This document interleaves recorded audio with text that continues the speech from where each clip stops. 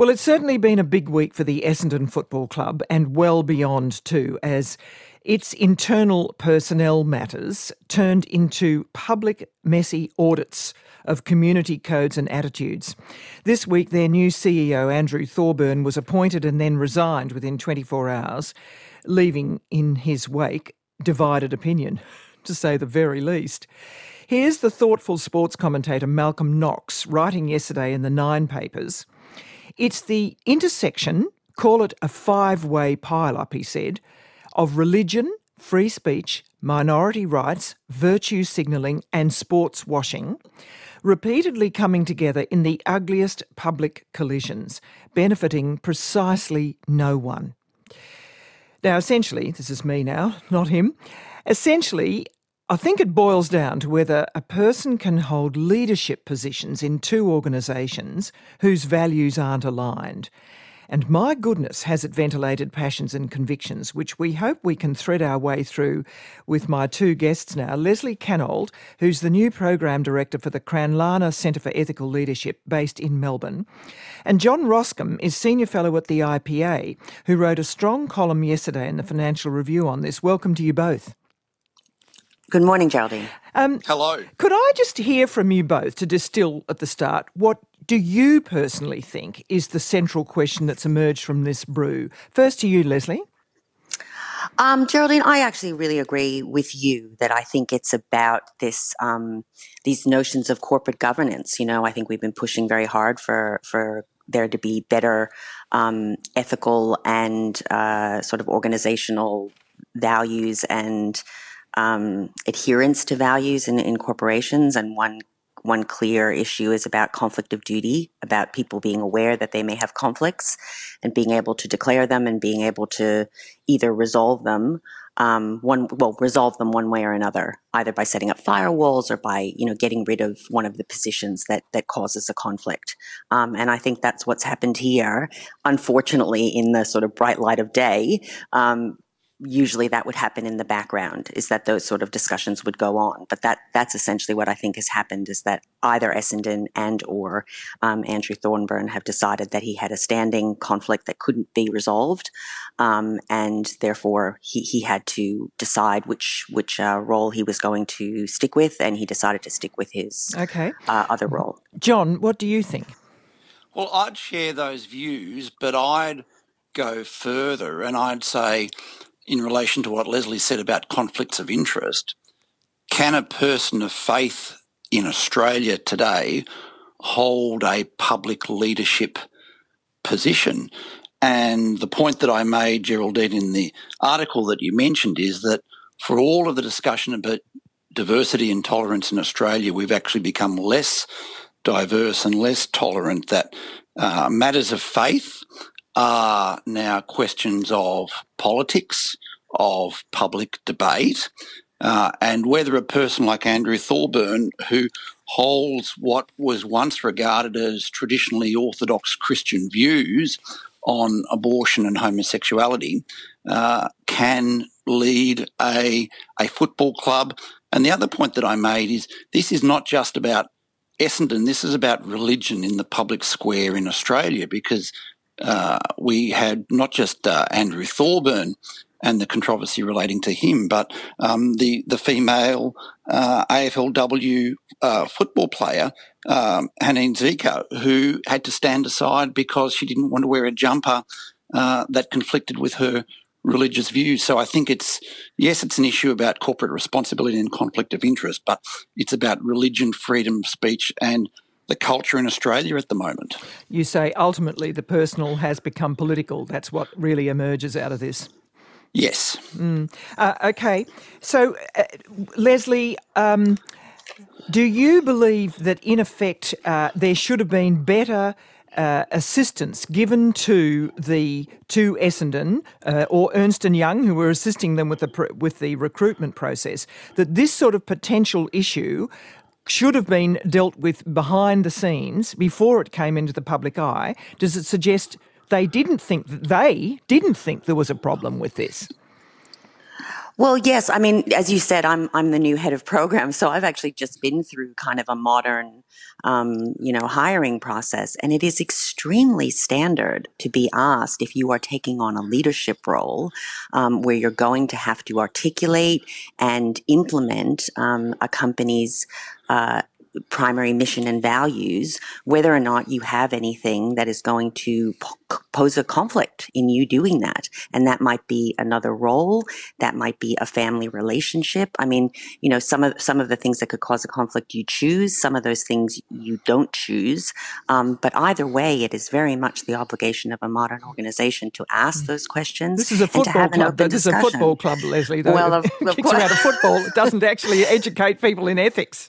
No, but in some ways, I think that's what John is saying is kind of what's changing, and he's not so comfortable with. I think that the banks haven't been doing that, and Thorburn was very much involved in kind of that. But I think there is a move for older institutions that may have not. Well, we know they haven't been running according to these more modern notions of governance to start doing those things, to start thinking about what it is that is going to enable somebody in leadership to succeed and be seen and perceived as succeeding and sincerely implementing the codes and values of an organization. That's what a leader's job is.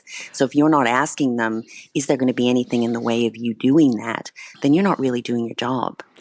John, I think this is exactly what bothers you, because I think you believe that inexorably leads to a narrower range of attitudes sitting at the top of various organisations.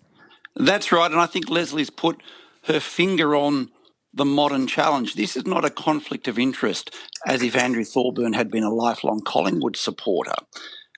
Leslie's right. Increasingly, we are expecting our corporations, our civil organisations, our football clubs to be moral arbiters on controversial and difficult questions, such as these are, where society's attitudes are changing and developing. And my argument is that I'm not sure there's a place for football clubs to be arbiters on abortion. There has to be room for us to agree, to disagree. We will always be working with people whose political positions we don't share or whose personal beliefs we don't share. But what I see is a narrowing of that scope for difference. And I think Leslie is right. And this was the public outcry down here in Melbourne, that his perceived values on Christianity and orthodox Christian views were seen to be out of step with the views of some supporters. But for me, then, we run the risk of perhaps a creeping ideological authoritarianism, whereby in all our public positions we have to agree with what is perceived to be an orthodox public view. He was in quite dangerous. He was in a leadership. He wasn't just a member, though. He was in a leadership role, wasn't he? Yeah, he was. You're right. He was the chairman of a network of Anglican churches, and as you identified in your introduction, he was basically forced out because of a sermon that had been preached some years ago by one of the church's ministers. But the other point about Andrew Thorburn is that as the CEO of NAB, he led a number of diversity initiatives. No one has ever been able to say that in the public performance of his duties, he was anything other than welcoming of people of all sexualities and genders. So the question, as I pointed out again in my article, notwithstanding all the public good that he did, because of a personal belief, he was asked to resign. Leslie? Yeah, look, I think we're in the dark a little bit about some of the things that in this moral issue really do matter. So it really does matter what that conversation was that, should have rightly and does take place behind closed doors. But now that it's in the public sphere, we all kind of want to know things about it that in fact we don't know. But from what we can see in what's in the public domain is that he wasn't forced to do anything. What he was asked to do was to consider whether or not he had a conflict. And it may be that Essendon, again, I just don't know what happened, but it may be that Essendon saw a conflict in terms of its expressed values, also its legal obligations. So corporations don't exist in some vacuum where they are, as John said, just kind of stepping in and freewheelingly arbitrating difficult, controversial issues. Of course, they're not doing that, and they don't want to do that. But we are, as a society, moving into spaces where corporations have legal obligations and they're expected to carry them out. So you have anti-discrimination requirements, and then you also have missions and values that they might voluntarily adopt around equity and diversity, say. And so it might have been the case that they said to him something along the lines of, look, you could get into a really sticky position here. You could be on one morning being asked to defend, say, a new government initiative about equity and diversity because we at the club, want to endorse and respect those sorts of things. And then in the afternoon, as the speaker for your church, you could be condemning the absolutely same legal or social change. So how are you need to, sorry, Geraldine, I just think it's important.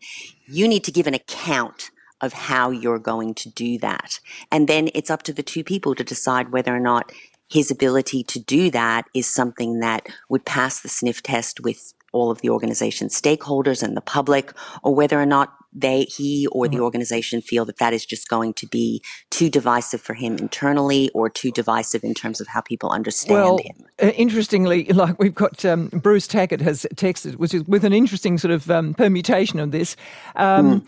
How would City on the Hill have reacted, the church, if Andrew Thorburn took on another role as director of the Gay Mardi Gras or as an abortion provider? John, it's very cute. It's not cute at all. It's challenging, this, isn't it? And might I add, I think everybody sort of slightly overlooked, Essendon Football Club has been an amazing organisation for many years, particularly with the promotion of Indigenous players. Absolutely exemplary. And there are lots of people who are members of that club it's a vital institution in their lives. I think that's somewhat been forgotten here. Well, it's also a vital institution in the lives of Christians and people of faith. And as Leslie was saying, we now face the challenge of, as our social institutions are taking on what I would regard as political questions, to what scope is there for people who have different personal views participating in that? Leslie is right. Football clubs have been at the forefront of social change, and in many ways that's been a good thing.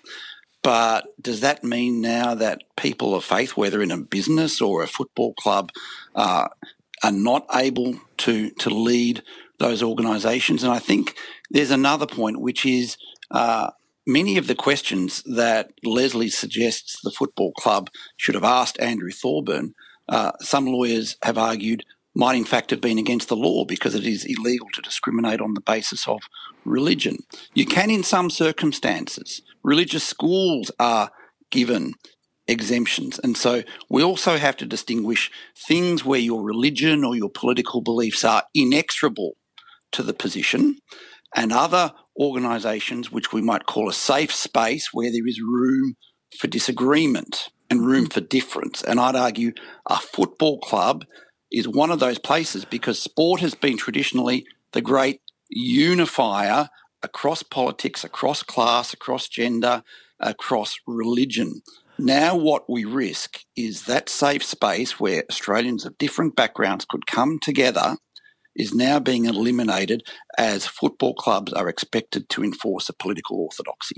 Now, Leslie, Ita Buttrose, my own chair, was on the radio yesterday saying that in a lot of these things were private before, personal faith, personal attitudes. They were regarded as private. And this has been absolutely blown apart in ways I haven't seen for quite a while with this. Do you welcome that or not? It could be seen to be, bringing things out into the open, or it could be seen to do quite the reverse.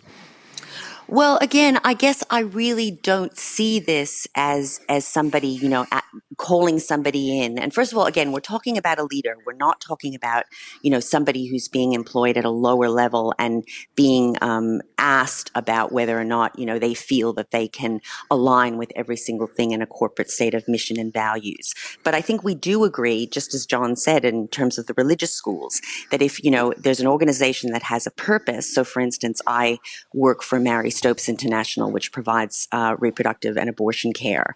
So they ask the question, do you support reproductive and abortion care? Because they rightly feel, I think, that it's going to be extremely difficult for someone to provide that sort of care if they actually don't believe in the central mission and design of what the organization is doing. So I think it's a very legitimate question that you ask just people normally. In terms of, can you do your job? And it's about also looking after people's own well-being, because there's a couple of different problems that happen if you are being forced to wear two hats or being servant to two masters. These are ideas we see even in the Bible. So they go back a long way where people have been concerned about this. And you're concerned about it both for the individual and their own personal integrity and their own ability to kind of reconcile being asked to do something constantly, day after day, that's against their moral and social or political or religious commitments. That's a problem for them. Yes. But it's also a problem if you're a leader for the stakeholders of an organization, because democratic processes or whatever processes have gone on to decide how we're going to comply with the law and move forward as an organization, you need to feel that the leader is not going to be torn to shreds internally. True, but you also want variety. Out. You also want variety. Like I noticed Anthony Seggett, I think, writing in The Age, a reporter, who is a man of some faith. It wonders when it's coming. He said he knows this is a little bit paranoid, but my gosh, when do they come for me? He said, if this starts to become a sort of test on whether you have some form of faith belief that might be objectionable to other people, but not to yourself. Does it favour people holding views which allegedly we want in our diverse workforces? I guess my issue is, for one, I think, like I said, these need to be discussions that happen in an open way, in the sense of, I'm not telling you, you can't believe this and also have this job, but rather, I'm wondering if there is a conflict of duty here, whether or not your obligations to this organization might conflict with your obligations to this organization. Do you think that? And if you do think that, how do you think that will be perceived? Okay. How are you going to feel about it? How are our stakeholders going to feel about it? Can it be resolved? So it depends on your answer. How can it be resolved? If you can answer that, you say, okay, you might go forward. Exactly. Okay. Exactly. Now, John, one of our texters has come through saying, goodness, Geraldine, sport does instruct people in ethics, sportsmanship, teamwork, fair play, role models. The implication being, why shouldn't? Football clubs are a perfect place to sort some of these things out. Well, I'm not sure they are. That what's happened here now is that football clubs are expected to take a position on moral issues. I think a discussion about reproductive health at a football club is very different from the behaviour on a sporting field. And what I fear is that our organisations of civil society increasingly taking on these positions, and society is demanding that they take on these positions as they are increasingly secular positions, will disqualify people of faith from leadership roles. And Leslie is correct. Certainly one of the aspects of the debate in Victoria has been this conflict of interest. Now, I don't believe there is a conflict of interest between a Christian leading a football club. We are expecting football clubs and social organisations to do too much, and that is going to crowd out those who have different views. What about corporations, for instance, hammering their colours to the mast of anti-slavery, say, and refugees, even homelessness, which is a sort of a growing discussion here. In the US, I understand some corporations are offering to pay for their female employees to access abortion services in other states, so they've entered that particular political brew. So this is not exactly straightforward these days, is it, John? No, it isn't, because employees are expecting businesses to take political positions. Absolutely.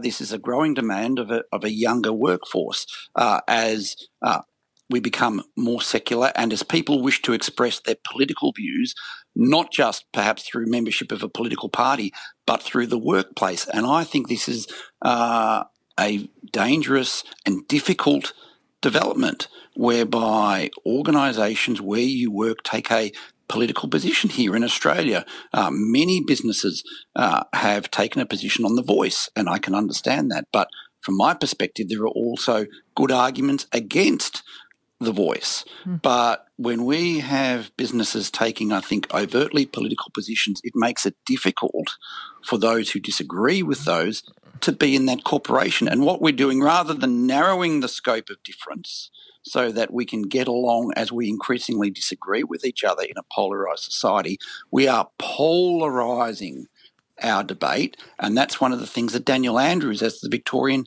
Premier, did. We are going down a American path of difference and disagreement, which I think should not be welcomed.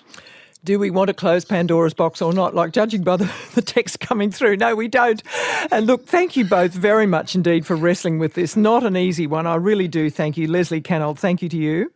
Oh, thanks, Geraldina. It was a pleasure being on. And John Roscombe, thank you to you. Thank you, Geraldine. Thank you, Leslie. And take care, John. We'll just continue, no doubt, to receive your texts on this. Look, it's a thorny one. Forces us to think hard.